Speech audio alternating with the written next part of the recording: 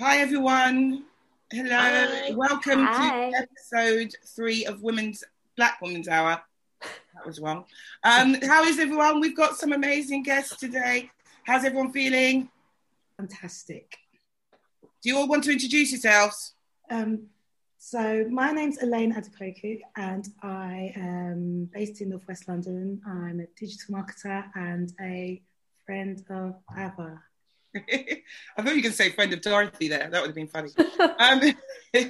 Actually, and you run a Black Women's book club, don't you, Elaine? Yes, I do. Sorry, I run a book club called Let's Read, and it's been going for 10 plus years, and we read books of Black interest or by Black authors, and that means that it's quite broad. So it would include people like Dorothy Coomson, Alex Wheatle, Breeze, and do have authors come down as well to talk about their books and what inspires them. So it's really good. We meet once a week, third Monday of the month, and Ava's a member and is yet to come. I know. We'll do this here. Ash, hi. Hey. I don't have a book club. I wish I did something as wholesome with my time.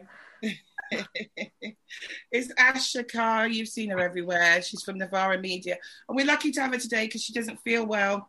Yeah, I was yucking my guts up last night. There was no dignity. Absolutely. What was left in me that was pure and holy is now gone. Oh, we're getting an announcement here. We're getting a Black Women's Hour exclusive. Are you up the duff? Oh, God, no. I hope not. If this is how I found out, is that you trolling me on a podcast, and I'm like, am I pregnant? That would be... It's hardly like the angel Gabriel coming to Mary and, It's just Ava going, you up the duff. That's actually, I think, a famous bit of the Bible. One of my favourite lines. Hi, my lovely psychic Aisha. How are you? Hey, good, thank you. Apart from the technical glitches, love the man in this house, but he likes things to be really good technically, and so therefore we end up with like speakers and a mic and lights, and it's all very serious. But now we're just back on the laptop. Speak with a tech expert. Oh, honestly. Yeah. So how's everyone getting on in lockdown? I managed to put one of my twists back on a couple of days ago. My hair is actually heading towards Robbie G's in Small Axe. Like, as we're recording this in lockdown, you're just going to see me deteriorate. Okay, so I'm not going to hair shame you. I haven't been to a hairdresser since 2019. So all the twists that you see are done by myself. I feel hair shamed. Yeah. And I've got a nail addiction, and as we're not allowed to go to nail shops anymore, I've now had to get a lamp, and I've managed on my feet, and I'm going to try and do my hands, and if it's rubbish, I'll never do this again. I had to give up my nails in lockdown 1 because I loved having like my long acrylics and like my gel on top, and I just sort of liked it to like clack around. Do you know what I mean? Just like there's something like plasticky and satisfying about like the noises my hands would make. And lockdown 1 happened, and I was like, don't know when this will be over. So I got like a nail drill and stuff to take it all off, and I fucked up my nails so royally that they've like only just recovered from what I'd put them through. I brought all the stuff that Elaine brought, but I've just never used it. Like, I'm -3 nails now, and it's like you have a lamp, you have the acrylics, it's probably like a psychological thing, but I was like, I have to always have my nails done, otherwise my hands look like my dad's, and it freaks me out. I hate my dad. And issues. And then afterwards I was like, I just can't be bothered. I will get them done though. Do you know, I have got the lamps, but my 4-year-old Mimi is the only one who used it to get her toes and stuff done. She loves it. Like you, Aisha, how's the grooming going? You look great always anyway. Thanks, honey. You look lovely too. The nails are goners. I was very similar to you, Ash, I love the clack. I would get them done so that I could sit there and go like this solely for my own benefit, with nobody else's benefit. And I had to tear them off in lockdown 1, and they recovered, and I had to tear them off in lockdown 2, and I've kind of got that bump halfway up, with the damage. Yeah, nodding in agreement. There's a lot of nodding here. Yeah, so there's that. And also my son looks like he's raised by a white woman at the moment. So hair-wise, grooming-wise, in our house, he looks like nobody has any Afro genes in this house. So, just on the grooming front, that's where we're at. We look interesting every day. This is a lot for me right now. Oh, you look very nice. Everybody looks very nice. Everyone does. How we all right mentally? I had a panic attack a couple days ago, and I was just like pretty down, and like was just like, oh my god, like we're just. I always said, I think I said it on the first episode, like ethnic minority people are always going to cope better with lockdown because our parents never let us do a damn thing. Do you know what I mean? It's just like the only difference in this lockdown thing for us is we can actually get food for the fridge. Because remember when you were younger, you touched that fridge and you opened it, like the cussing you would get. So it's like, my God, I'm in my like room all the time, like when I was younger, but I can eat what I want. So that was good. But I think it was just, I think when you're in the kind of industry I'm in, we are panicking because I was actually going to go back to Edinburgh Festival for the first time in 10 years this year. That's just, we can't see that happening. Like work-wise, Ash, I still see you. You do Novara Media, so you kind of got your own thing. Yeah, I mean, like everything has shifted onto remote pretty well, apart from teaching. So I'm a lecturer at a university in Amsterdam, and you feel like a terrible person because these poor students are just being scammed out of their money by these institutions. And by participating in it and maintaining the fiction that I can teach you is just, I feel like I'm shaking them upside down for their lunch money or something. And like over the year, just seeing them get more and more depressed on Zoom, you feel like you're actively participating in a bad and unethical thing because you're like, oh God, I'm just bumming you guys out. They are having a bad time. My son's at uni and he's just like, this course cannot be taught remotely properly. He misses the gym. He's a rugby player. He's missing playing, the games. He's missing because the gym really, you know what I mean, calms him down. It's just, so he's getting stressed. He's running a lot, but then because he's a rugby player, he doesn't want to lose that size by doing that amount of cardio. And it's just like, oh God, I'll just try and save some weight. So for the pupils who are, or students because they're in university, if they are in universities away from home, are they still being expected to be near their university? I think it's different in different places. Like, most of my students are international students, so they moved to Amsterdam for the 2 years of their course. So lots of them are like very far away from home. In this country, because you had the sort of hostage situation of like last year where all the students went to halls, all the students were like near the institution, and then they were told like, you can't leave. Because otherwise you're going to like take infection back to like your homes. I think that's changed now. So lots will be doing it from home, where if that home is by the university because they, live in a house share or. Well, my boy got caught out because around Christmas, it was like his area where he stayed with his dad turned to tier 2, like, when he did it really suddenly. Yeah. Like, because I think we did the show at Vauxhall Tavern, then the next day London went to tier 2. I had a friend, like, I was going, oh, such a shame, we're supposed to go to dinner. And then it was like, you're going into tier 2 the next day. So my son jumped in his car and drove to his university, which was staying in tier 2, so he could use the gym and he could hang out and stuff. And then he got switched to tier 4 and he's fuming. Came all the way down here to just do, so... That hostage situation, honestly, that was bad. Like last September, I was like, I'm going to go and pick up my child. And then I saw like the rates of COVID for uni students. I was like, stay there, son, I miss you. Like waving through the prison bars, like. Yeah. When they have the post-mortem about all of this, and they see how great our Prime Minister is because he's a legend, I think he's going to go down in history as the most successful PM ever for his crisis management, which matches his hairstyling. And that's where I'll leave it, because obviously... You probably will, though, because it's just, have you seen the polls? They're way ahead in the polls still. And sometimes I just think in the last few years, we've just got to the point, which will lead us into our first story, like of just so much misinformation. Like we saw it through the Corbyn years, we saw it through the Trump years, that people just don't know anymore. And you would go up and like, you'd see Trump talking about drinking bleach and stuff. And I remember speaking to this woman who I didn't know was a Trump fan, who I avoid now. But like, I was trying to tell her about, she goes, oh God, he was just being sarcastic. Oh, I really love the way this is a black woman, by the way. He exposes fake news and stuff. And I just thought, we've just got to the point now where I don't think it matters what you say when it comes to certain subjects. There's people who are so stuck in lying and they will lie in your face. It's just like a worldwide kind of gaslighting thing is going on right now. I mean, I think what happened is that it was a long process of the degradation of the public sphere. And if you want to talk about fake news, or if you want to talk about, the death of accountability, look no further than the war in Iraq and the complete lack of consequences for everyone who drove the country to the invasion. There were no consequences whatsoever. Chilcot report comes out. It's pretty damning.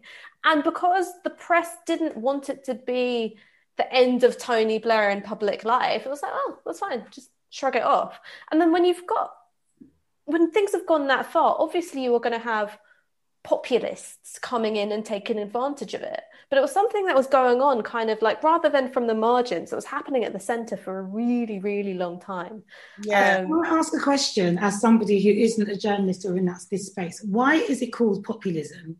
Why do we keep on rebranding things that are racist and like giving it like fancy names? Because populist makes it sound like... Yeah, racism's quite popular. Yeah. I use the word populist to get across something specific, which is this isn't someone who's come from a traditional political avenue. So if you're like Donald Trump, or even if you're like, Jeremy Corbyn, you had this relationship to a movement which existed outside of, Parliament or Congress or, factions which were already recognised within a party. So that's how I use the words. It's like quite in a limited sense. Yeah. You can be a racist populist, or you can be a left populist. You can be, okay. Other adjectives will come along. No, I understand completely. Well, speaking of that, we're just going to talk about a couple of things that happened this week. Yeah. Aisha, do you want to pull up the slide? Because yesterday we had a great example of this, where we had a Tory MP basically... Have you got it? Yeah, just starting now, yeah. Yeah. Mm-hmm. So we need to bring up Kemi. Kemi is actually a Tory MP. She's Minister for Equalities, right? Yes. Right. I can't see. Can everyone see it? No, it's still in the Black Women's Hour slide. It should come up. It's moved on mine. I guess there's a slight delay. Sorry. It's all right. Yeah. So Kemi Badenoch, who is the Tory MP, I was actually surprised to hear she was 41. She looks good. She looks young. Look at that picture. She looks about 25. I was thinking, and I was just looking at her and thinking, one day soon, the ancestors are going to snatch those youthful looks if you carry on with your portrait in the attic. She's got the vibe of like a third-year pharmacology student. Yeah, she didn't think she was 41 with 3 children. I wouldn't think so anyway. 3 children? Yeah. And I was thinking, because remember Stacey Dash? Yes. She was 27 in Clueless, and she looked great forever until she went on Fox News. And the ancestors just came when she was sleeping and just got her youthful looks and went, thank you. Be taking that back. That's going to happen to Kemi soon, right? Kemi is actually someone we have invited on the show, and she didn't say it straight up, no. She said that her diary was busy at the moment, but we could come back. She might not come after this, but I would be interested in speaking to her, actually, because yesterday Kemi put out a tweet which could be put... what I'm finding is, it's like these days people call anti-racist racist. Like, we've just got no sense anymore. Do you understand what I mean? And like, you see it when you talk about transgender issues. There's just people who come in with misinformation, and they're so, as we say in the Caribbean, wrong and strong. And if you sit there arguing with them, it will actually drive you mad. So Kemi put out this tweet yesterday and said, today's an unfortunate reminder of why there's so much confusion and mistrust. Was in meetings all day yesterday and have been made aware of 2 emails received by HuffPost journalist Nadine White. Okay, Nadine White is a fantastic journalist. And she's one of the only journalists sort of in the mainstream, if you want to call HuffPost mainstream. She's like, it is, almost pretty much what you call HuffPost mainstream. She does a lot of stories about the Black community. She's a really good journalist. She stays on top of everything. I think she's absolutely amazing. So Kemi put up, as you can see here, Nadine's emails where she was asking, because there was a number of Black cross-Tory MPs that did a video who were trying to address the fact that Black people don't really trust having the vaccine. and Kemi wasn't in it. Maybe because of Kemi's attitude to certain things, there was a rumour that was going around saying that Kemi had refused to be in it. So Nadine emailed her and asked her for comment. And Kemi decided to respond on Twitter and basically got Nadine trolled so hard that she had to lock her account down. And it's really unfortunate that she decided, I mean, first of all, she shouldn't have been doing that in the first place. Why would you as a minister then go on? But it seems to be a bit of a pattern with Kemi. Kemi seems to like attacking other Black women. The other journalist she's attacked in the past was Rihanna Crox. Is that her name? Or is it Oxford, I think? Oxford, yes, sorry. I just coming on your screen now. Yes. Rihanna had done a story previously and Kemi had, gone publicly and tried to rubbish her, basically because Rihanna was trying to hold her to account. Prior to that, she said that Rennie Edo-Lodge, the author of Why I Stopped Talking to White People About Racism, was basically trying to promote living in a segregated society. It's like her stepdad's white, her boyfriend's white. I don't think she wants to, unless they did something to her that we don't know about. Like, she's never promoted anything like that. And I do find it quite interesting that how many right-wing Black people spend their time attacking other Black people. And I think we are sailing into quite dangerous territories. And it's in the South Asian community as well. You will see them, Ash is like nodding along. Well, so maniacally. Exactly. So we have some very high profile South Asian people doing the exact same thing. And it's worrying to me. It's very worrying to me. And I think when I saw the sight of Black Labour MPs versus Black Tory MPs arguing about whether we should teach Black History Month, and the Tories were just, Bim was talking about, I went to Eton, and, it was just like, what are you guys actually doing? And I just saw the white MPs sort of sitting back, smiling, literally.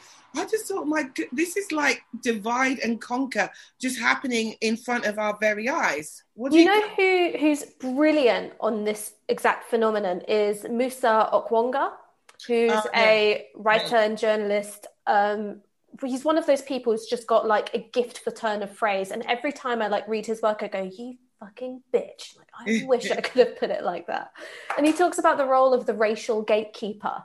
So people of color who are elevated to positions of power, whose role is specifically to, delegitimize anti-racist movements and discourses, and to be the person who gives white people permission to be racist. Mm-hmm. Because before it was just, white Tory MPs saying this stuff, and they're like, oh, this actually looks really bad.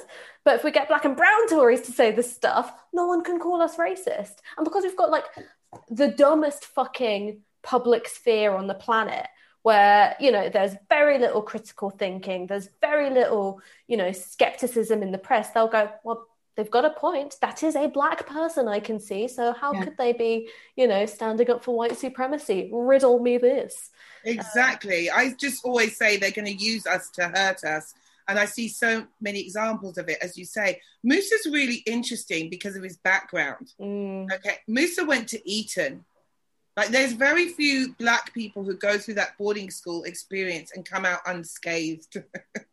And I did notice that, but what I was thinking as well, I'm wondering if it's a class thing, because I was kind of thinking about what I noticed throughout school, but I never had a way I didn't have the language to articulate it, it was very rare that I would come up see another Black person at boarding school. It was normally me and my brother, or, after I got expelled a few times, it was me and maybe one Nigerian kid and stuff like that. But I do remember always when you play sports in public school, private school, whatever, you only play other public schools and private schools. You don't come into contact with state children.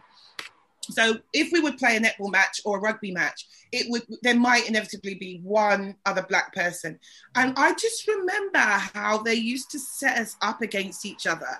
And I remember seeing it so often, if there was another Black girl on the netball team, it'd be, oh, what do you think of her? What do you think of her? And I always found it a little bit sort of uncomfortably weird. And I do remember, like, when we were at Wrekin, and my brother was a good rugby player, and he was in Bailey's house, and it was right next to the rugby pitch.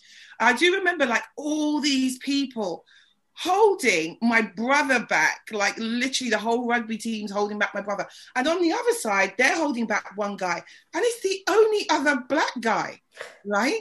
And I swear, every time I saw it happening, and I remember when I was at prison service training college, I find it like in these certain institutions, and we were talking about this. There was like 4 black people, and one, like, there was a prison governor with us at the time. He's going to go on to be a prison governor. And he said to me, let me show you something. And he said, let's sit together at lunch. Sit together at lunch. For no, we just want to sit together and see what happens. And so I was like, oh, okay. So we sat together at lunch, like the 4, maybe 5 black people that were there. And the looks, he was going, look at it, look at it, look at it, look at, people were like looking like what's going on over there. And I remember afterwards, there was another woman who was going on, she was on accelerated promotion to be a prison governor. And she came up to me afterwards, she goes, is everything all right? And I went, yeah. She went, why were you lot just sitting together? I said, we just wanted to sit together. And she goes, what were you talking about? I said, we were just talking about stuff, like childhood stuff and just cultural stuff. And she looked at me and she went, I find that really sad that you felt the need to do that. And the amount of people that were so angry about it. And I do wonder if this is what's, do you know what I mean? Like, if this is what's going on with these black and brown people, because we spoke a bit about representation last show. And I'm wondering if they feel to exist in that space, that they have to behave like this, because they just tend to go for other black people. And it's embarrassing. It could also be a case of crabs in a barrel as well.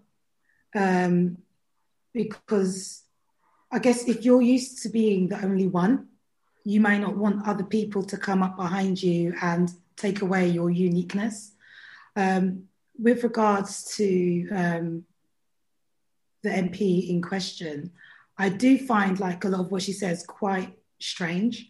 I was born and bred in Britain. I don't understand what school system she went through, because her experiences seem to be so...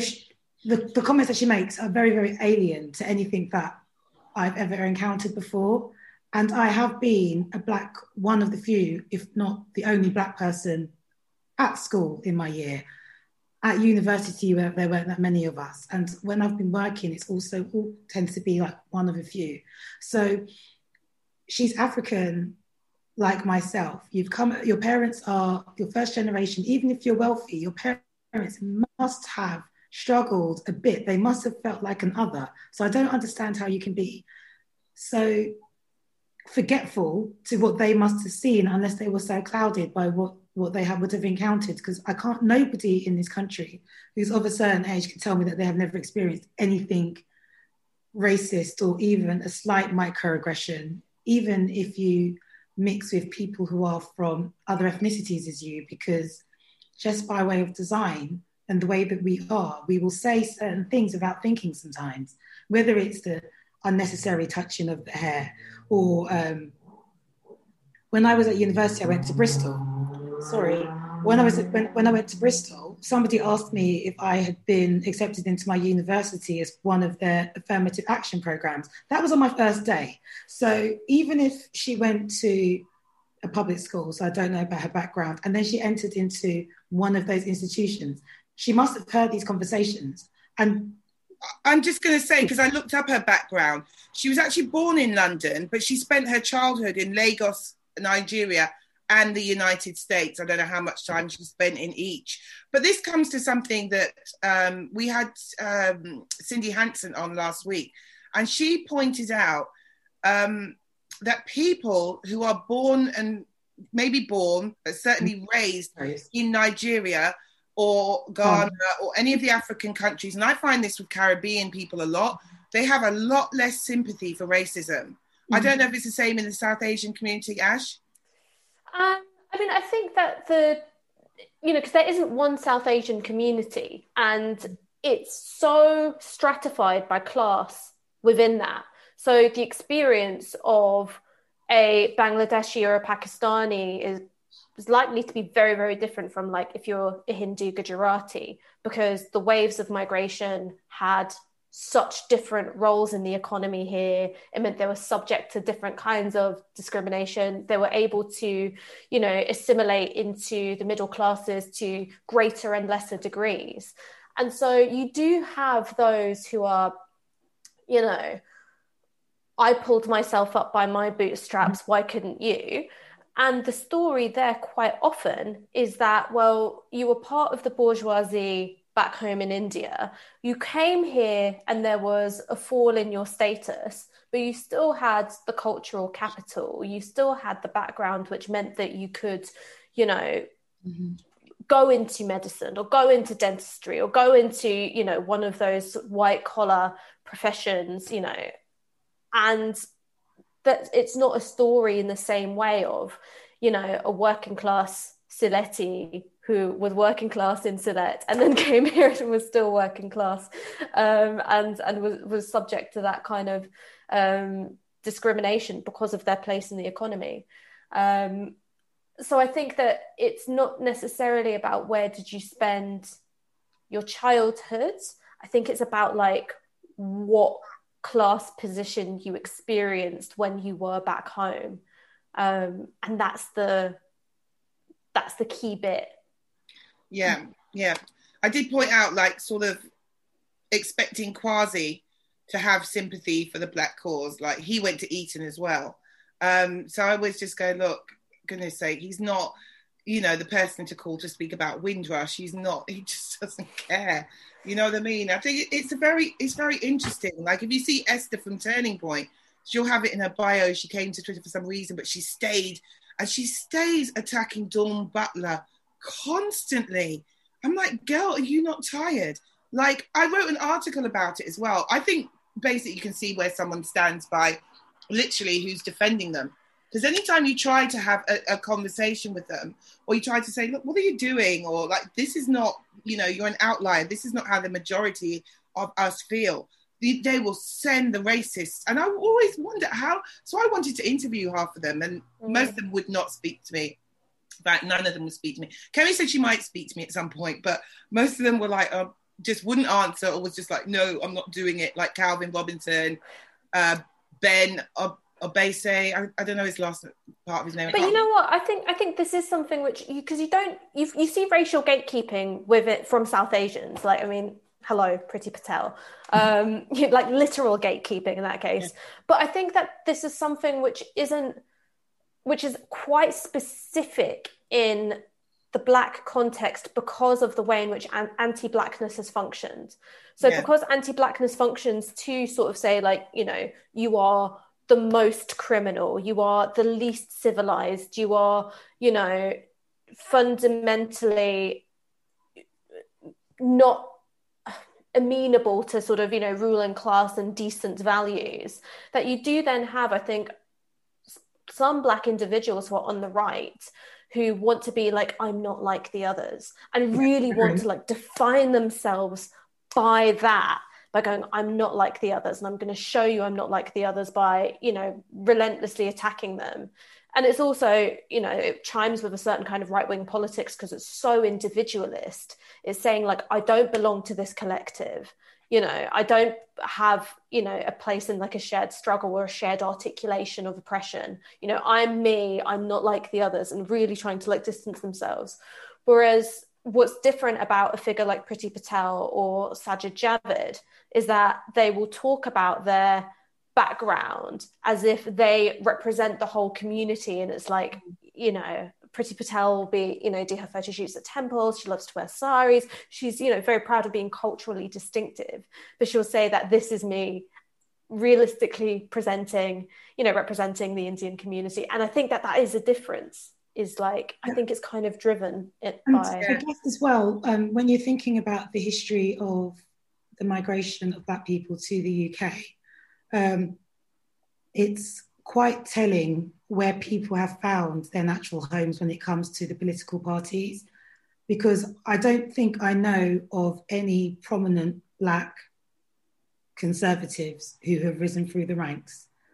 But if you are to name the prominent African Tories, they're either Ghanaian or Nigerian. And so I can be in a room talking about the migration from Africa and it's a horrible story that we tell amongst ourselves as well, where people will always be like, oh, when people came over from the binge rush, like the Caribbean people came to work on the trains and they came to work and as nurses, Africans came to study. That's not necessarily the case, because I've got relatives and I know other people in other African backgrounds, Ghanaian, Nigerian, whatever, also came to do the public sector work all the way back from the 50s too. But then it started to pit us apart against each other from when we started. And so then when you then, as I said, start to rise through the ranks within whichever party, because I'd say, I'll speak for Ghanaians primarily. Ghanaians are definitely naturally conservative with a small c. So then if you're looking at things like individualism, if you're looking at things like property ownership, if you're looking at a smaller state rather than a broader state, I can tell you that there are relatives that I know that may have voted for Brexit because they don't want people to come and take away all our jobs, that there'll be more rising property ownership amongst the West African diaspora as well, and they'll pride themselves on entrepreneurship. But the Caribbean story is the same but different. But because of the fact that in the main came a different way, and they saw the solidarity with things like the trade union movement, that's why they might still remain within the Labour Party. But it's not for much longer, not with when Keir Starmer's, there's a mass exodus. Do you know what I mean? We're just literally blurring out Bob Marley, exodus, packing our stuff. If Labour carry on the way they're carrying on, I don't even care if we're still in lockdown. Next election day, I will stay home. I'm not going anywhere. But it is weird, and I think there definitely is a difference between the Caribbean experience and the African experience, and even with the way they manifest themselves. I don't know. It's a chat for another day, but I really do feel Caribbean people, when they're Tories, are infinitely more embarrassing than African people. And no, they are. I'm sorry, they are. I just don't know what is wrong with them. They are worse than ever. They are terrible. And I remember, who was it? In fact, I won't name her because I invited her on the show. But, I really would like to talk to some Black Tories. I know some of them are a bit upset with me and stuff. And I did offer a few unsolicited hair advice and skincare advice. And I'm sorry, it was a joke. Okay, it was a joke. Please. It was a public service. Exactly, it was just a joke. But we are talking about. So I mentioned it earlier. Like Ash, I remember when sort of South Asian Twitter were going for Sajid, going, I bet he eats lemon and herb Nando's and stuff like that. And he got really upset about it. But what I really find interesting, and what I find sort of not just interesting, disturbing, is when you do try to call these people out, they will release racist into your mentions that say stuff that you think to yourself, it's about you as well. You know what I mean? Like, they're saying this racist stuff and you are just you're not challenging it.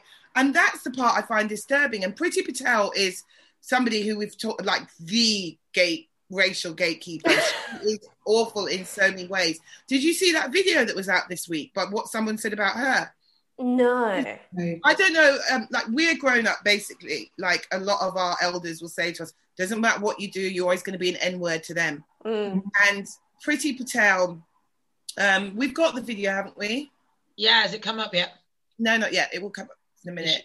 We will play it. It's got bad language in it as well. I found it pretty disturbing.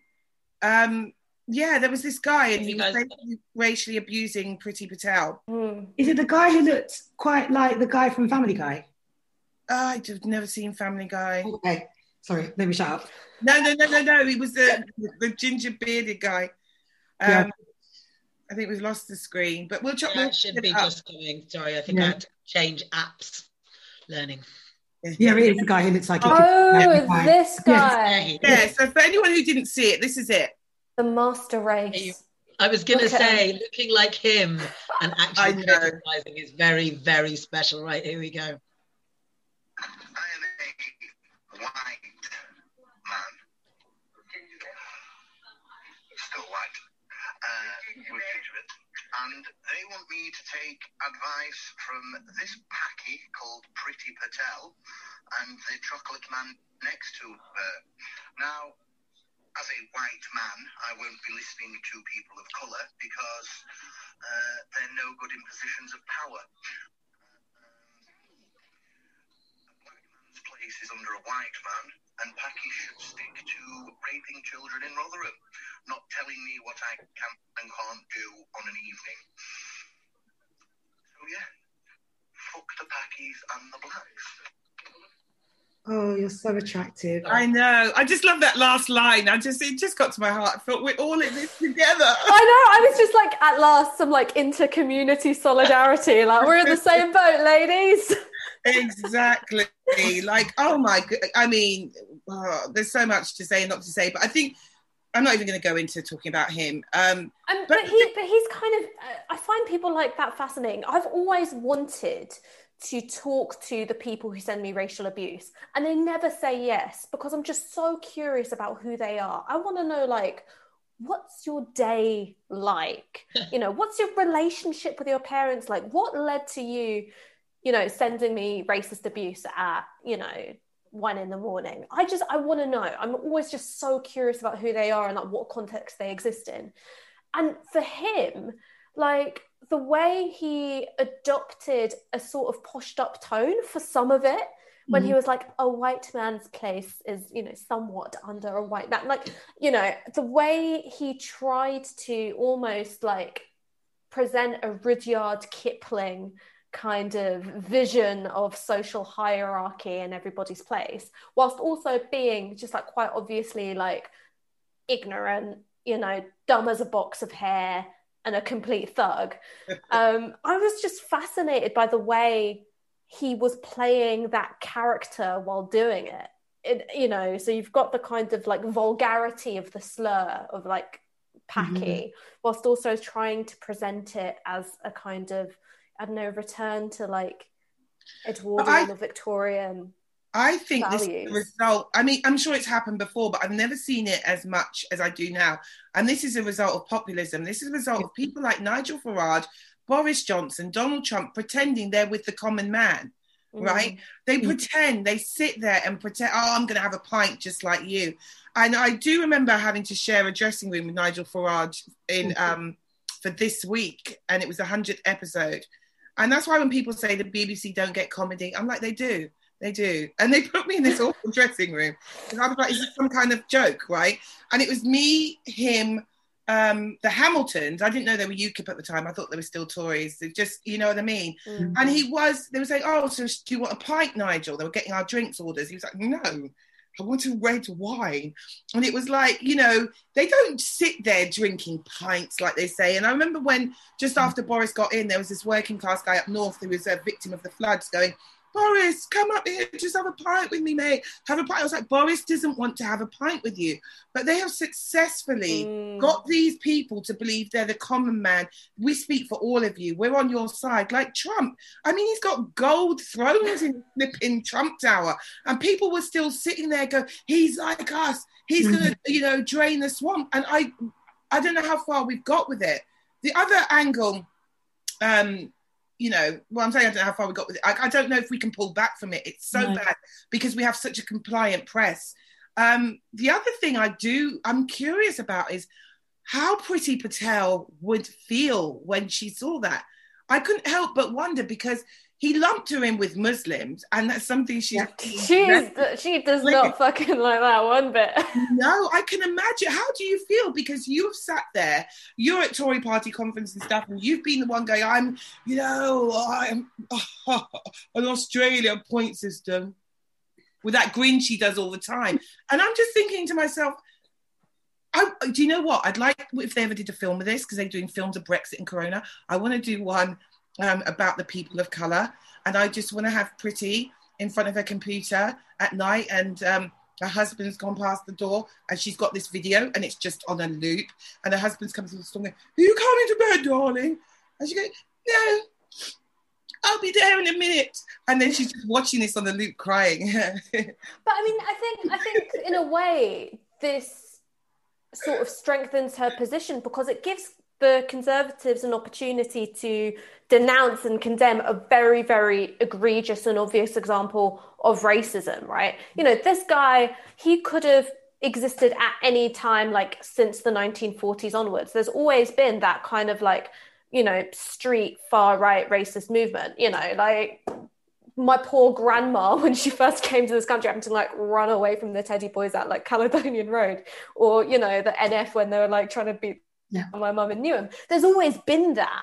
And the Conservative Party has had an uneasy relationship with that section of kind of, you know, a very racist, white, working class, radicalized pocket. You know, on the one hand, they kind of want their votes, but on the other, you know, you don't want to associate yourself too closely, you know, with it. What Brexit did was bring down the firewall and say, you guys are our people, in a way. But I don't know. I don't think that video would be troubling for Priti Patel to condemn. It's actually quite useful to go, see, I'm not racist. We're not racist. We can condemn racism when we see it. Meanwhile, still like merrily deporting grandparents. Yeah, but we did see that, didn't we, with Boris Johnson? Because Boris Johnson, when they were marching through central London, I think it was the first lockdown, 20th lockdown, but they were marching through and they were doing the Nazi salutes and the monkey chants. Boris came out way stronger than Keir Starmer. And he said, these are racist. And I found Howard Stern, who I do not normally listen to at all for lots of reasons, but they had brought him onto CNN, I think. He was talking about Donald Trump being very angry about the insurrection because it looks sloppy. And I think you're right. They will always use these people, and they have done throughout time, to be attack dogs. You know, they're the ruling class's attack dogs. They will send them in to go and kick black and brown butt whenever they're ready, but they do not want to be associated with them. And when the lines do blur a little bit, so I think you're probably right. She'll go, oh my God, disgusting racism, but she won't. Yeah, she probably won't take it on board. It just also cements that point when she was in Parliament that about how she has said that she has been a victim of racism. And so she stood in Parliament, she said it. If anybody questions her, she can say, look what this guy said. 1 million people have watched this video. It's continued to go viral. And I'm trying to do what's best for everybody in the country, regardless of whether you're black, brown, white, and everything in between. So there was that story. Aisha, can you pull it up? There was that story, it was reported in The Guardian, where 30 Labour MPs, mostly black, had written to her and basically, kind of come full circle, accused her of gaslighting by talking about the racism she's had in her childhood, like while she's merrily deporting people, black and brown people, like Ash said. So it is like she's using it as a sort of defence. And they wrote to her and basically said that she was, B-A-M-E. Well, we were not going to get into Bain. It's pronounced Barmay. Is it Barmay? Like that. Barmay. Oh, like a Queen Noir type of thing. Bain MPs accused Priti Patel of gaslighting in racism debate. They write to Home Secretary after she raised her own experiences of racial abuse. And it comes back to what we said before. We are coming to quite a troubling time. It's never been as prominent as it is now, where we have got MPs of colour, black MPs of colour, who are literally undermining our experiences in this. And Priti Patel is one of like the worst ones. And I think one of the quotes they had said from that article was like literally black people were saying, you don't speak for us because the black and the South Asian experience is so different. And I do find it, it is different. I'm insulated really from South Asian anti-blackness. Like I always forget how bad it can be because I just have so many, like, you know, the South Asian friends I have are really cool. So I just don't see, and sometimes when I see it, I'm like, whoa, are you guys for real? Are you serious? I think you've got to really like understand where that comes from, because there wasn't just one colonial dynamic. There were many because of the spread of the British Empire.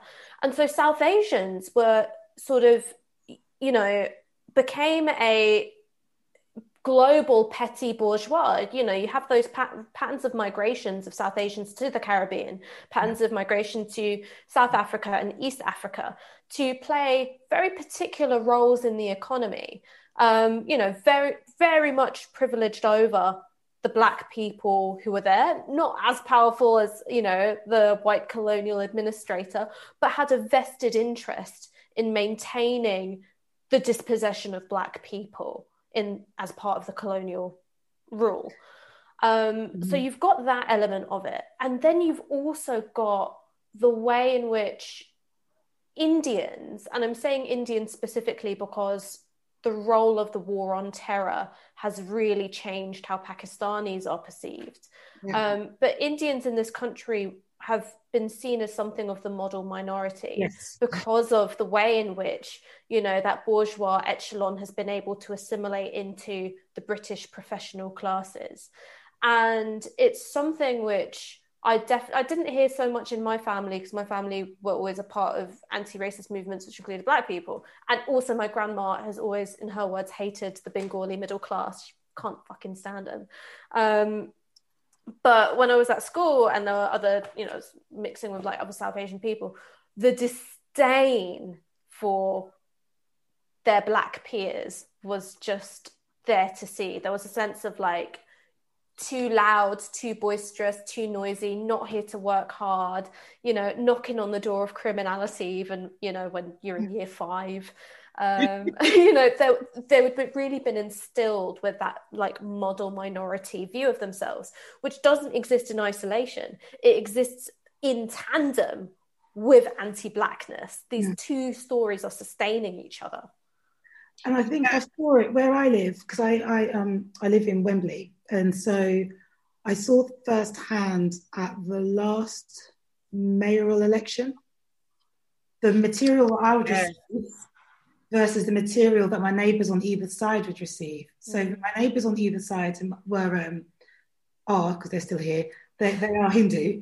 And so they got very different material from the same party that my dad was receiving, because I wasn't the named recipient. And I was like, wow, that's actually really, it's very good that Mr. Goldsmith did not become the mayor, because even from within the Asian community, in inverted commas, within the Asian community, the fact that you can like point fingers at somebody who is of Pakistani origin like this is absolutely awful. And you've specifically targeted the Hindu household. That's actually wicked. So I don't know what kind of material, if you're not living in the most diverse borough in London, what kind of material you'd be receiving from those powers that be up north or elsewhere about people who look like myself and people who are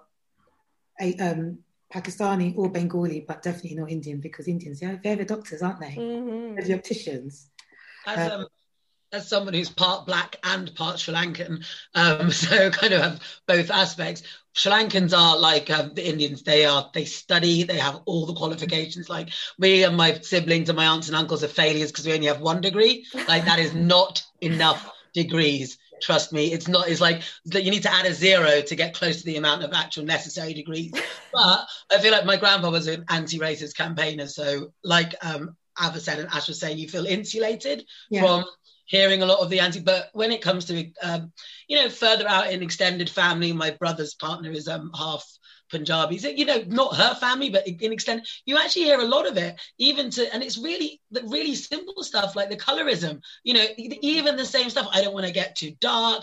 And really the really basic stuff that I think you don't really imagine, because you feel like we should be so far from that. But even there's the criminality, but it's just the really, really simple stuff, which is ironic because, a lot of my Sri Lankan family are darker than me. I don't know if this chimes with your experience, but I think that the South, and this is where I'm going to stop talking broad brushes, but the South Asian community is actually much less far along the journey of sort of embracing dark skin, embracing different hair textures, Yes. Black people had a kind of a politicized Black is beautiful movement. We didn't have that, and we cling to colorism so much more tightly. I just remember being at school and hearing from girls, who were lighter than me going, I don't want to get any darker. And I remember wanting to fight everyone. I was like, fuck you. Yeah. I think obviously bleaching is kind of goes across communities, but even things like hair removal and things like that, there hasn't been a movement of acceptance of appearance at all, I don't think. And as you know, Sri Lankans, particularly, we're Tamil. I don't know if you can tell by my surname, but yeah, we're Tamil, and they are dark. They're dark. Our hair is often really curly. Much closer to like a South Pacific Islander look than your kind of light sort of what's the word I'm looking for? Iranian looking Pakistani that you would get. So they've got that whole gamut, and they are really at the darker, most black looking, dare I say it. I would say don't tell the aunties, but mine are cool, so it's okay. I was just thinking, when you were talking about hair, I was just thinking about the bundles that I see in the shops in Halton and what they would be categorised as. And sorry, my thoughts just went off somewhere. No, we did speak about colorism a little bit last week. Don Barnes actually raised it, talking about where he's from in Jamaica and stuff, and him being a light-skinned person. We have got it in the Caribbean, but I also think, like Cindy has raised, I think the difference is black women. Like black women have led the natural hair movement. Black women have gone, you know what, if you don't like us, just go shove it. Gone, how come all our features, like our lips and our butts, not mine, mine's black, that's so sad. Another time. It's just like, why do you want us but in a different colour? Like, so black women have had Black Girl Magic, they've had Black Girls Camping Trip, they have Black Girls Festival, they have so many different things now where we are literally like empowering. Like my 4-year-old, I empower her every day because I know what's going to come in. And we live in an area, we moved out of London, where if anyone has got any sort of black heritage, they tend to be mixed. Like she's one of the only fully dark skin. Actually, the African people have got like fully black children, but most from Caribbean heritage like us, as you can see, there's a Dominican flag. We basically, the children there are mixed. So I was like, I don't want her to grow up here and hate her skin and hate her hair. And I instill, like, every day I'm instilling something. And, like, she walked past me the other day and went, I'm really, really cute. And then she carried on walking. Like, she just loves herself. And I think black women have made a really conscious decision to do so. And I do think what I did want to get onto is, like, we do have so many similar experiences. And then we have different experiences, and then we have the anti-blackness in the South Asian communities as well that you guys have spoken about. And so when can we sit in solidarity together, and when do we need to take a step back? Because sometimes you will hear, like they'd said, sort of with Priti Patel, the black MPs had said, the quote was, "We are disappointed at the way you've used your heritage and experiences of racism to gaslight the very real racism faced by black people and communities across the UK." And that's what they said to her. So, I mean, how are we going to move forward, when it's so entrenched and it's so deep? I mean, I think that what we've got to do is move beyond identity politics and into anti-racism. So the reason why Priti Patel is doing what she's doing is within that whole realm of my lived experience is legitimate and valid and kind of all there is.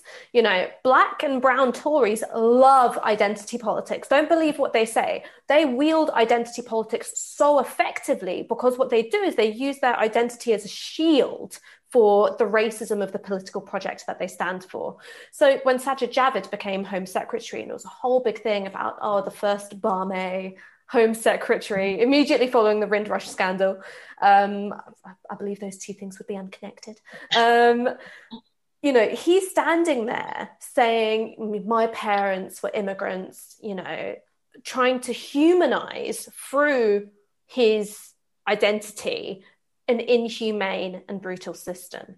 So that's why I kind of think, the left needs to mount a criticism of identity politics, which comes from the perspective of anti-racist struggle and organising, because I think the more we get trapped purely talking within the realm of the experiential, which is important, but the more we get trapped in it, the more ground we're ceding to the right to do the same thing for nefarious ends.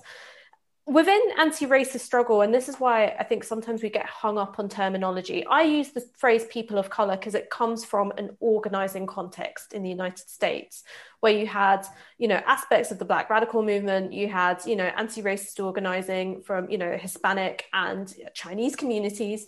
And you also had, the indigenous rights movements going on. And they were saying, well, how do we create a shared umbrella for the work that we're doing, which is sort of fighting the same enemy, which is, white settler supremacy. And so that, for me, is why I use the term, not because it's a term of identity. People of color is not who I am, but it's what I want to signal in terms of what I want to do, right? Is that sense of a shared enemy. And I think that we need to think about how we articulate that shared terrain of struggle, which says that the anti-Blackness, which is in the South Asian community, is part of that same enemy of white supremacy. And so I've got a question, and I'm thinking about growing up. We all, when we were growing up at one point, Black and Asian people were all called Black. So when did it stop being Black? And secondly, why are people of Asian descent offered the decency to be called Asia as a region that you come from, but we who are Black, it's not Black African or Caribbean, we're all lumped underneath this colour about being the colour of our skin. Because even underneath the Black category, as you've said, there's no one Asian experience. The Black experience is completely different as well. You've got people who've come from the Caribbean, you've got people who've come from West Africa, then you've got people who've come from East Africa. Obviously, there are people from North Africa and South Africa as well. But when you're thinking about the big migrations that came to the UK, underneath the Black umbrella, those are the three. So my experience as a person who's of Ghanaian heritage is that Ghana and Nigeria were a class of neighbours because it was colonised by Britain. It's a very different experience from somebody who's Ivorian or Mali.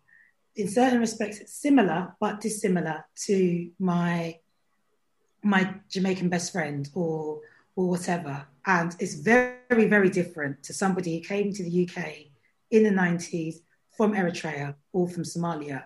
And so within our community as well, in the big brackets, there's like an intra-community battle as well, because then you've got the people from the Horn of Africa who are like trying to find their identity, and they've got similarities to people who might have come from East African Asians. Their struggle might be similar because you grew up in that same neck of the woods, compared to Ghana, which I learned today. The distance between Ghana and the UK is the same as the distance between the UK, Ghana and Kenya. You cannot put us all into the same. I think it's just it's a matter of laziness, really. I think on behalf of sort of people outside of our communities, that's why we ended up with BAME. It's just, oh, there they are. Go, call them something kind of thing. I think it's just like, it's so complicated. But I think when we came and we found that we had our struggles and, you had the whole Southall riots and you had whatever, I think people end up going, look, at the moment, like, they're going out P bashing, they're going out M bashing, come together and let's just call ourselves something. Like, you know what I mean? Like, at that point of emergency, you have to. But then, as you said, as you progress, you're like, well, hold on, we've actually got different struggles from each other. And I think when you are such a small part of a country and you have like a quote unquote like enemy, that you all just decide this is what we're going to do. And I have found sort of frustration inside of that in the same way you have, the same way Ash has, like, hold on a second, I should say, I'm from India, very different from someone from Pakistan, and I didn't even know to 2011 there was an issue between the two, but that's another until I went to India, I did not realise there was an issue, and that's how little I knew. So it's kind of like, you guys seem to be fighting a lot. I was like, what Are you okay? Who could possibly have caused this? Yeah. Who is renowned? Whom's among us would put a random border between two countries and have them fight to the death over that for years? Who? I mean, answers on a postcard, guys. Just like Britain being like, okay, we're going to leave you alone, but just before we go. Yeah, just before we go, here is some syntax. Goodbye. I do love, like, Amir Rahman had a bit about that where he was talking about, he goes, I don't want white people to help me fix anything. Nothing. He was like, if my television breaks, falls on the floor and smashes and the white person goes, I'll help you. He goes, no, because you'll help me. And all those little bits of smashed television are going to get up and start fighting each other. Get away from me. It's just kind of like, what on earth? And I do think, we do have to have the conversations and sort of progress it. So, because there are differences between us, and I think, Ash, like, something had come up in the last couple of weeks when it came to an author called the Slumflower. That is a thing that is raging on at the moment. And I don't want to talk about the Slumflower too much because we did invite her on the show and she didn't respond. And I said, like, to talk about people when they're not here. She's welcome to come on if she wants to talk. But I want to sort of move on from the actual what happened, because there was a lot of people with bad feeling, because you wrote basically what the Slumflower has done. Now, I'm going to just be honest about this. So what the Slumflower has done is she went onto her Instagram. She's an influencer, really. And she what a time to be alive. Without getting into all the politics, because I know a lot of people have a lot of issues with a lot of the stuff she says. I've had some issues with it myself. I've kind of got issues with it. And on the other hand, it's like, I'm too old for this shit. So it's kind of like, but the thing that she'd done, right, is she'd gone on, I think it was onto her Instagram and put her PayPal up and told white people to pay her reparations, okay? And quite a lot of white people did. Now, me, I think that's hilarious, right? I think it's hilarious. I don't have a problem with it. I know a lot of black women did, and I know I kind of just left it to our age mates to be arguing about that. You know, it caused a lot of problems. There was a lot of back and forth. I thought it was funny. I mean, at the end of the day, if you can't put up a PayPal, do you know what I mean? And you say, why PayPal? Pay me reparations. I don't know how she speaks. I'm just guessing. But, like, I don't know why. I guess like that. But why? And they wanted to pay her. Then I'm thinking, sis, get your coins. I don't care. Okay, so if I take out the not talking about her, I've been on Clubhouse for the past few weeks, and people have their cash apps out there.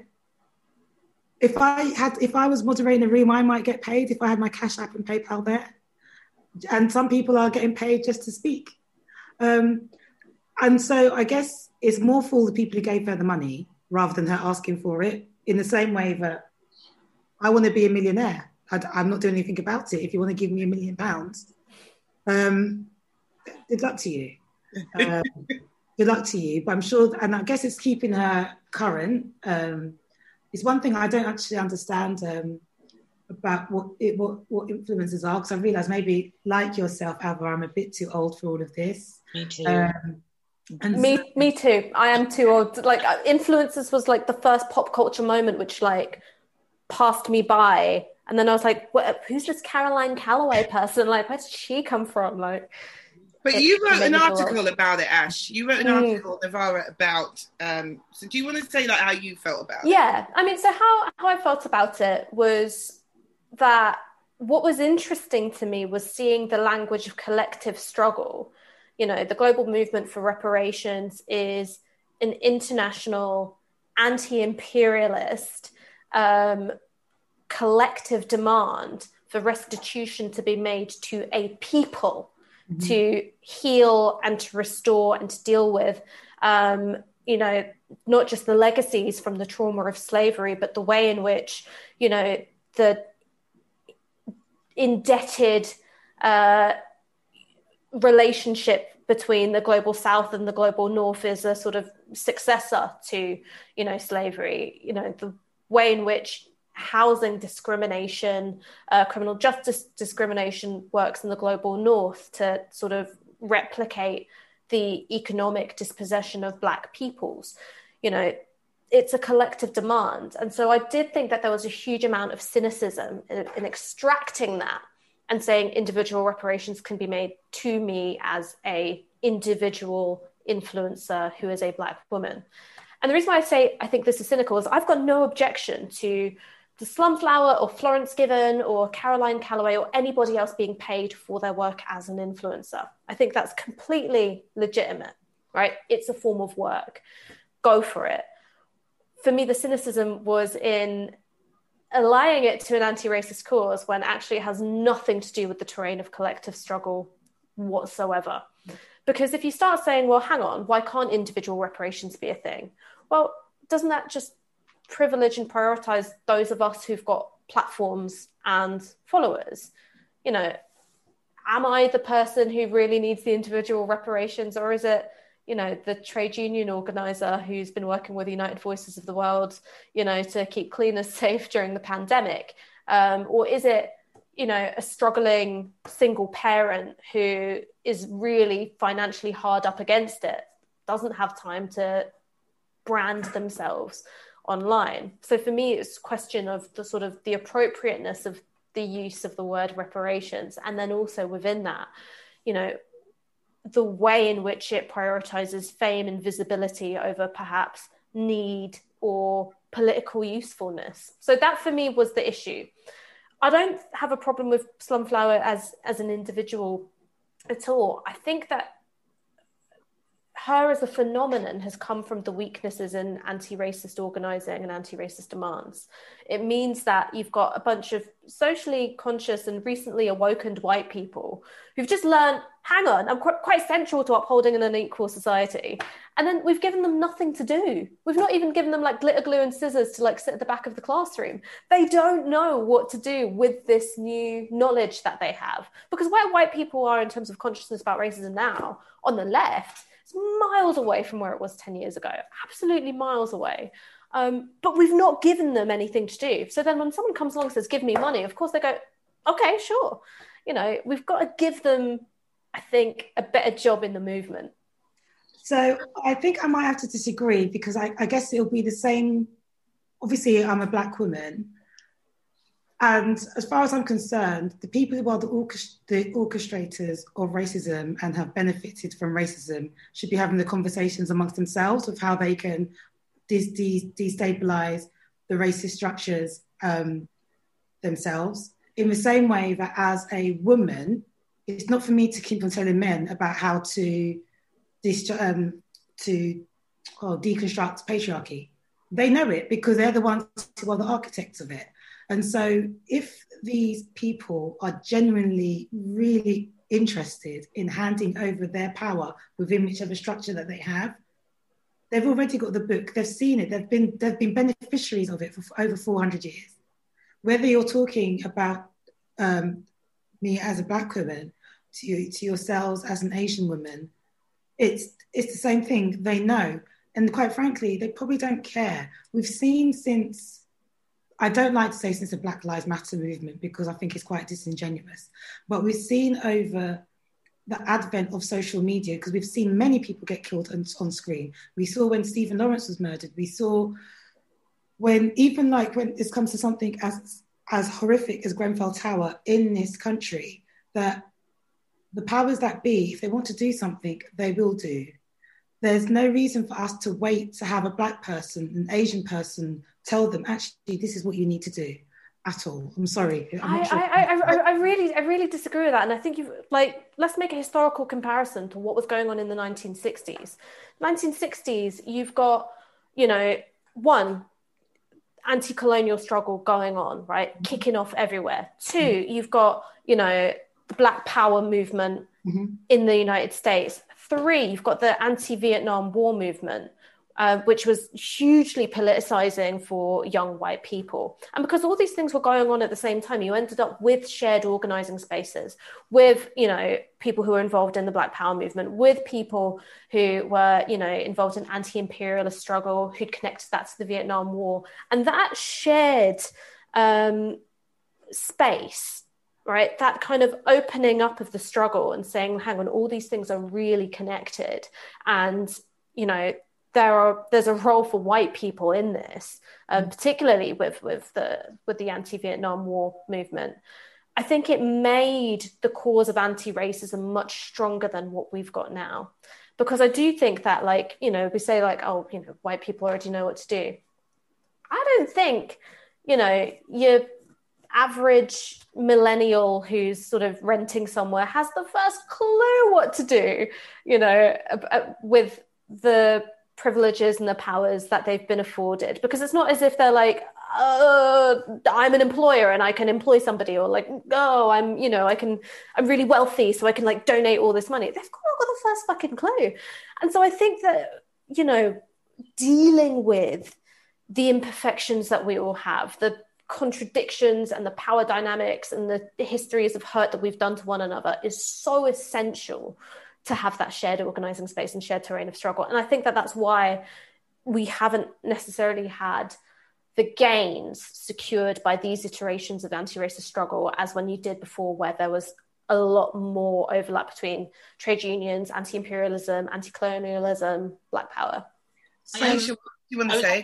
I was about to say. I completely agree with you, Ash, in terms of the shared organising spaces, because I think they were integral. I mean, Jesus, the Black Panthers were talking to the guys from the Appalachians, right? I mean, that is an extreme cross-section, but I think they're sort of, in a way, they're two different issues. So for me, one of them is definitely sharing organising space. There's no way of getting anywhere against white supremacy and structural racism unless we do it together. There's just no chance. I think in terms of this, it actually talks to one of the things we spoke about before, when we were talking about Wiley getting pulled in and sort of taught or spoken to by his own. I think for us as Black people, it always feels nerve-wracking when somebody from another culture is reining us in or talking about us or critiquing our behavior, because every time we're critiqued, every time we're criticized, it is weighty and dripping with so much else. So I can sit here and I know you're not a racist, you're the complete reverse. You would fight on the front line with me at a protest, wherever, against, I know that, and I totally believe that. And so, you know, I could see it, and it was a good article.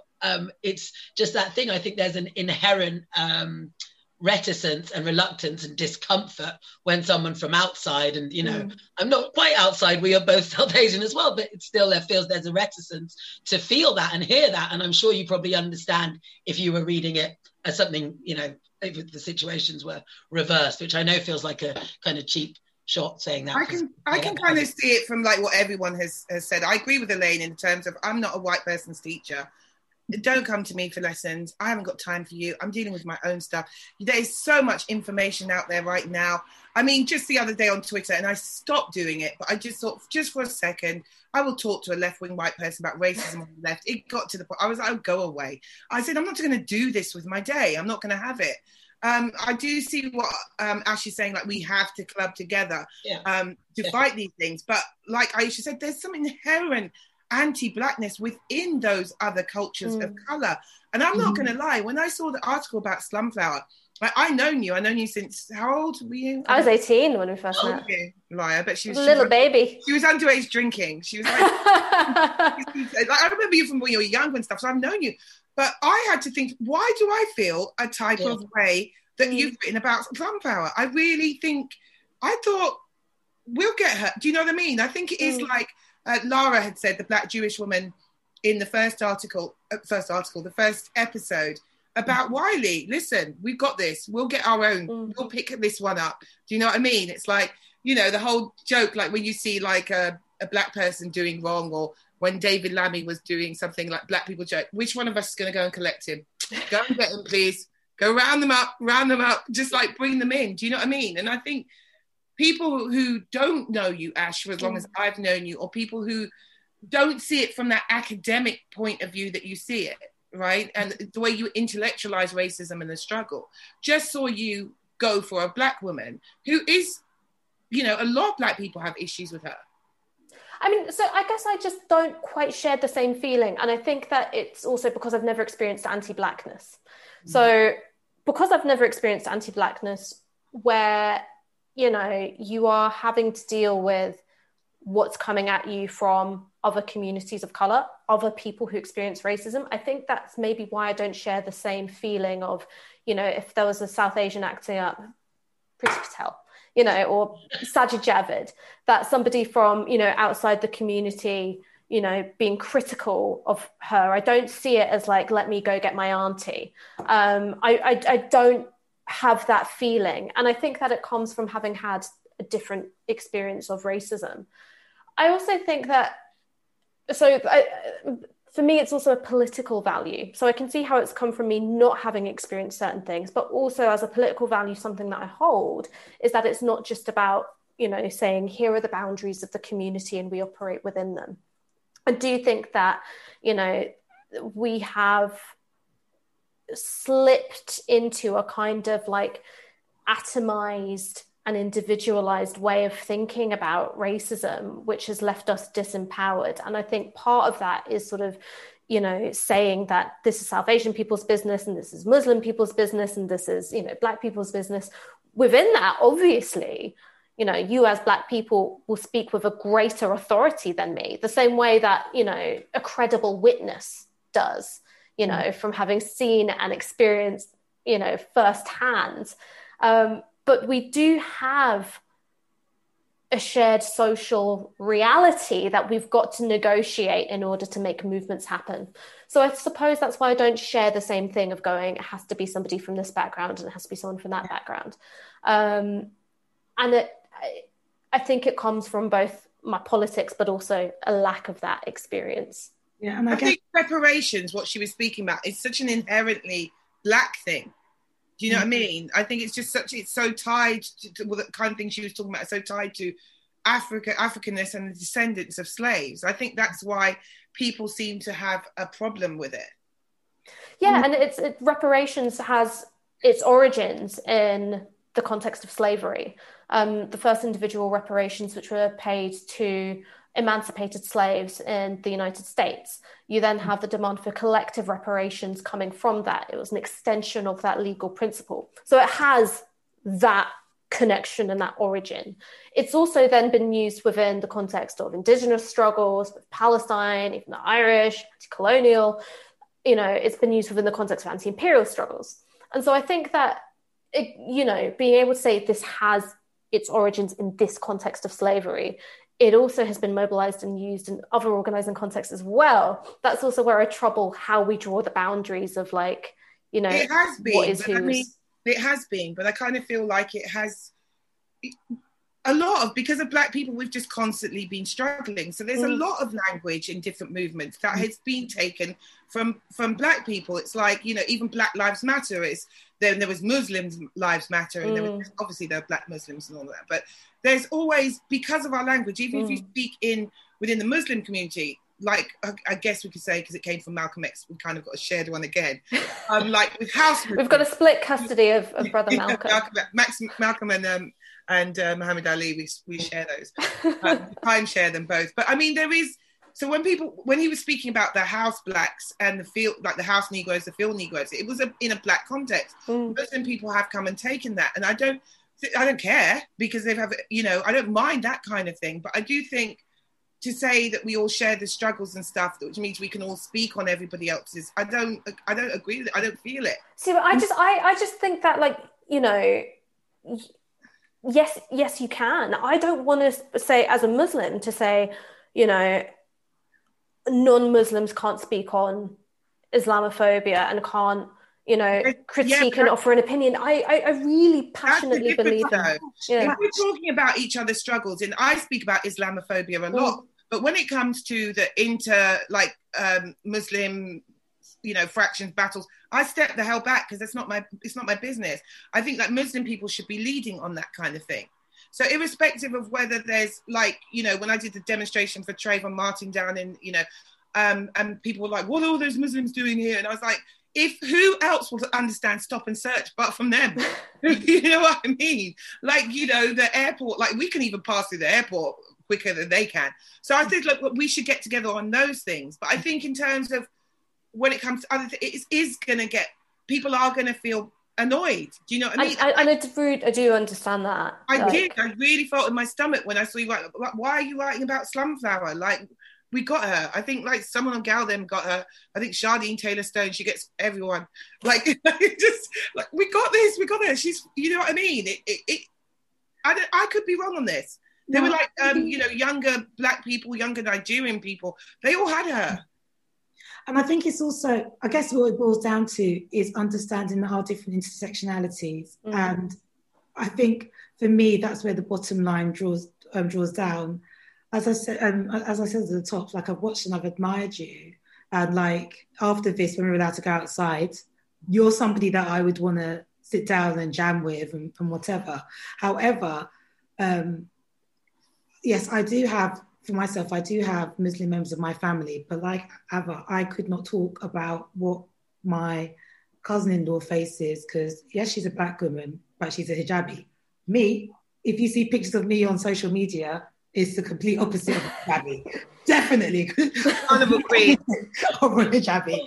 And so I guess it's about respecting these things. And I think also because you're a woman as well, and that's why I talked about the patriarchy conversation. We could take it all the way back to the different roots of feminism, about how a lot of the time Black women may or may not have been excluded. And I guess within the Slumflower context, if you're looking at it from a Black feminist context, then like maybe get the Black feminist to speak to her and tell her, girl, behave yourself.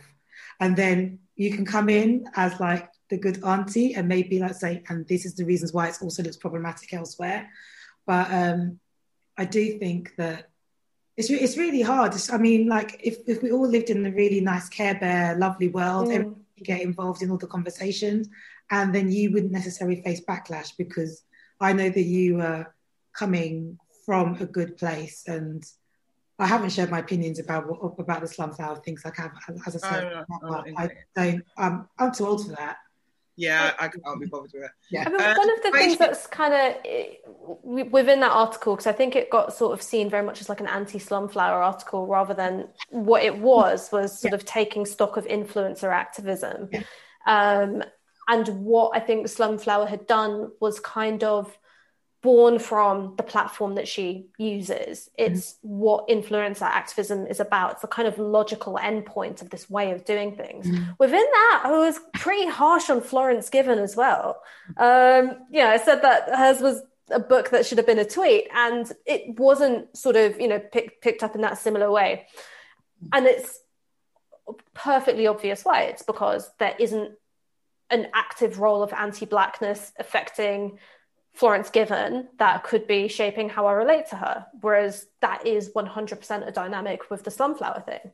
But I think that it's sort of important for me sometimes to go, hang on, what this article was about was the way in which Slumflower embodies these things about influencer activism. Yeah. And I think that when somebody has a public platform, when they've written books on feminism, and that's what they do, and they present themselves as an anti-racist activist, then it does mean that you are going to get people from outside the community commenting and making critiques and passing judgments.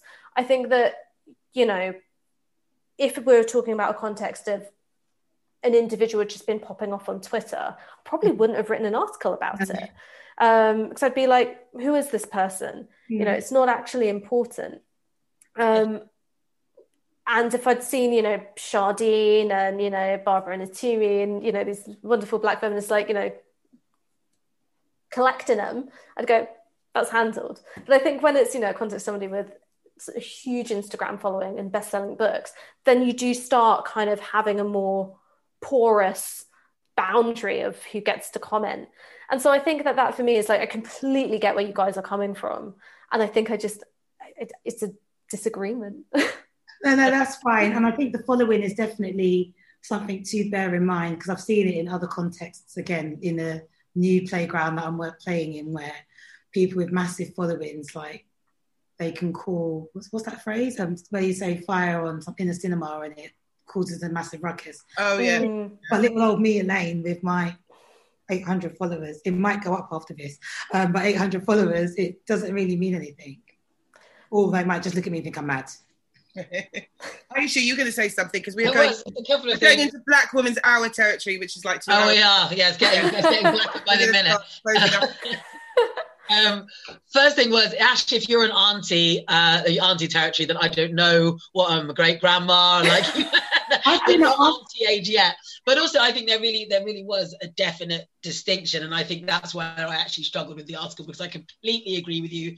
It's like the bastardization of woke. You know, these are real serious terms that were come up with for real desperate reasons. These were needed pieces of language that oppressed people used to describe our struggle, and she's flippantly used it. So these, before my opinions start rolling out of my mouth, let me just dress back. But she, you know, took it flippantly. And so I think you have every right, as somebody who's part of the struggle and believes in the struggle, to disagree and take her to task about that. But obviously that was where I think for me the unease was. It's just that really weird inherent, like Abra and I were saying, we couldn't get over, and Elaine actually, we were all saying we couldn't get over that weird feeling. And it's hard to know what that's more to do with, because I in essence agree with the principle of the article linguistically and struggle wise, in terms of, you know, sort of bastardizing the language of oppression and using it. Sort of as a last question, sort of tying up, do you think like there was a question that came in from somebody called Andy, who I'll get it up in a minute, because I have no luck with these phones, like my home button's broken. So I've got like a digital one on the screen. So Andy had asked, since, you know, it did bring the subject of reparations back to the forefront again. And I know we have the Colston 4, which we didn't have time to talk about. The trial's still going on. And Bristol the activists in Bristol are people who are behind the reparations movement. Andy had asked, is there a defining point where we think that governments will be forced to pay reparations to the African communities? I mean, have his face. That's why I was like, you know what I mean? Like when people go, slums are spoiling it, we're not going to get reparations. I was like, what? That's spoiling it. No, I mean, and that's the thing, is that, you know, I don't think she's, you know, spoiling reparations or making it less likely for the movement. No, that wasn't coming from you. I'm saying in general, you know, the conversation was just like, you know, I don't. With the greatest respect to her and her platform, the career she's built, I don't think she's got that power to spoil it. But I think, you know, so what does it mean to force a government to do something, right? What are the ingredients you need in terms of movement on the ground, representation in Parliament, the demand being made by the governments of African and Caribbean and formerly colonized nations? You know, there's a lot of moving parts here which would or wouldn't make it happen. I do think that even if it hadn't been called reparations, had Corbyn and McDonnell and Diane Abbott gotten to form a government, you would have seen a change in Britain's geo-economic orientation. You know, John McDonnell, I think, was talking about, you know, for green technology, you know, suspending the IP and the patents so that the global south, which is on the front line in terms of, you know, climate change, would be able to access these technologies, you know, for much, much cheaper. And I think that there would have been a sense of shifting Britain's relationship to the countries it formerly colonized from extractive to collaborative. Would that have been reparations as such? No, I don't think it would have gone all the way, but it would have been a hell of a lot better. And actually, by not calling it reparations, you could kind of get away with it. You know, just don't tell the white people it's reparations. I agree. Yeah. Anyone got anything else to add? I think we're going to wrap it up now because we have gone so long. So guys, just stay on the couch. Like when we say goodbye to everybody, just want to say thank you to you guys. So just stay on when we stop recording. Has anyone got anything to add? I've pointed out my Dominica flag. See, that's what I've put up. Mimi made beautiful. Me put that up. Huh? It's beautiful. We've it's got it stunning. I'll probably get like cuss tweets and texts from Bajan people going, "What about us? You denied your heritage." Like, I do like the Dominican flag because it's got the parrot on. And my auntie said the reason we have the parrot on our flag is because the people can't keep their damn mouth shut. It looks like a zhuzhed up Bangladeshi flag to me. I'm just like, it's the Bangladeshi flag with like elements. I didn't realise, like, when we were talking about indentured servants and stuff coming over from South Africa, I didn't realise mangoes weren't ours. No. Nutmeg isn't ours as well. They brought it over to plant. I mean, talk about long-term view of colonialism. When I found out that chilies weren't ours, that we didn't have chilies until the Americas were colonized, because that's where all peppers come from. So chilies were introduced to Indian and South Asian cuisine relatively late. Wow. That was the face I made. I'm sorry, as if my grandpa will literally have raw chilies, and my dad and my uncles and my brother on the side of their plate, and they'll take a bite of food and a bite of a chili and a bite of food and a bite of a chili. It's like an 18th century addition to South Asian cuisine. Not enough time. But we took to it. Yes, we made use of it. Take note, white people, we made use of it. Yes. So, thank you so much, guys, for coming on. We really, really appreciate it. We could even talk longer, but Thank you. It was such a lovely conversation to have. Yeah. Like, I just love the way you guys handle things with such nuance and sensitivity, and you're able to like get to the heart of an issue without overly simplifying it. I just think that like the dynamic that you have as a host is just so great, and that's what we're aiming for, honestly. And this is what I was saying, like, was getting certain like right-wing people. If you have watched this episode, you can come on. I won't mention the word exfoliate. I won't mention Blue Mountain hair grease. I won't say anything. Just come on. You'll have a lovely environment within which to chat. It's going to be great. Thank you to my gorgeous sidekick, Aisha. It's looking very sultry and gorgeous today. Thank you, Ash, for coming on, even though that you were ill. And if you do have a baby, call it Black Woman's Hour. And Elaine. would that be cultural appropriation? That's where I think I should be staying in my lane, which is like the child I would have with my incredibly white boyfriend. I'm not naming it Black Women's Hour. You're not going to get me cancelled like this, Ava. Jesus. Elaine, thank you so much. We're going to have you back to talk about books and all sorts of stuff, whatever. So guys, thank you very much. We had a really lovely time. Thank you. Bye, and join us next week for episode 4. We will announce the guests across social media as always, because we are still black and we haven't put them yet. All right, guys, talk to you later. Thank you. Bye everyone. Bye. Bye. Bye.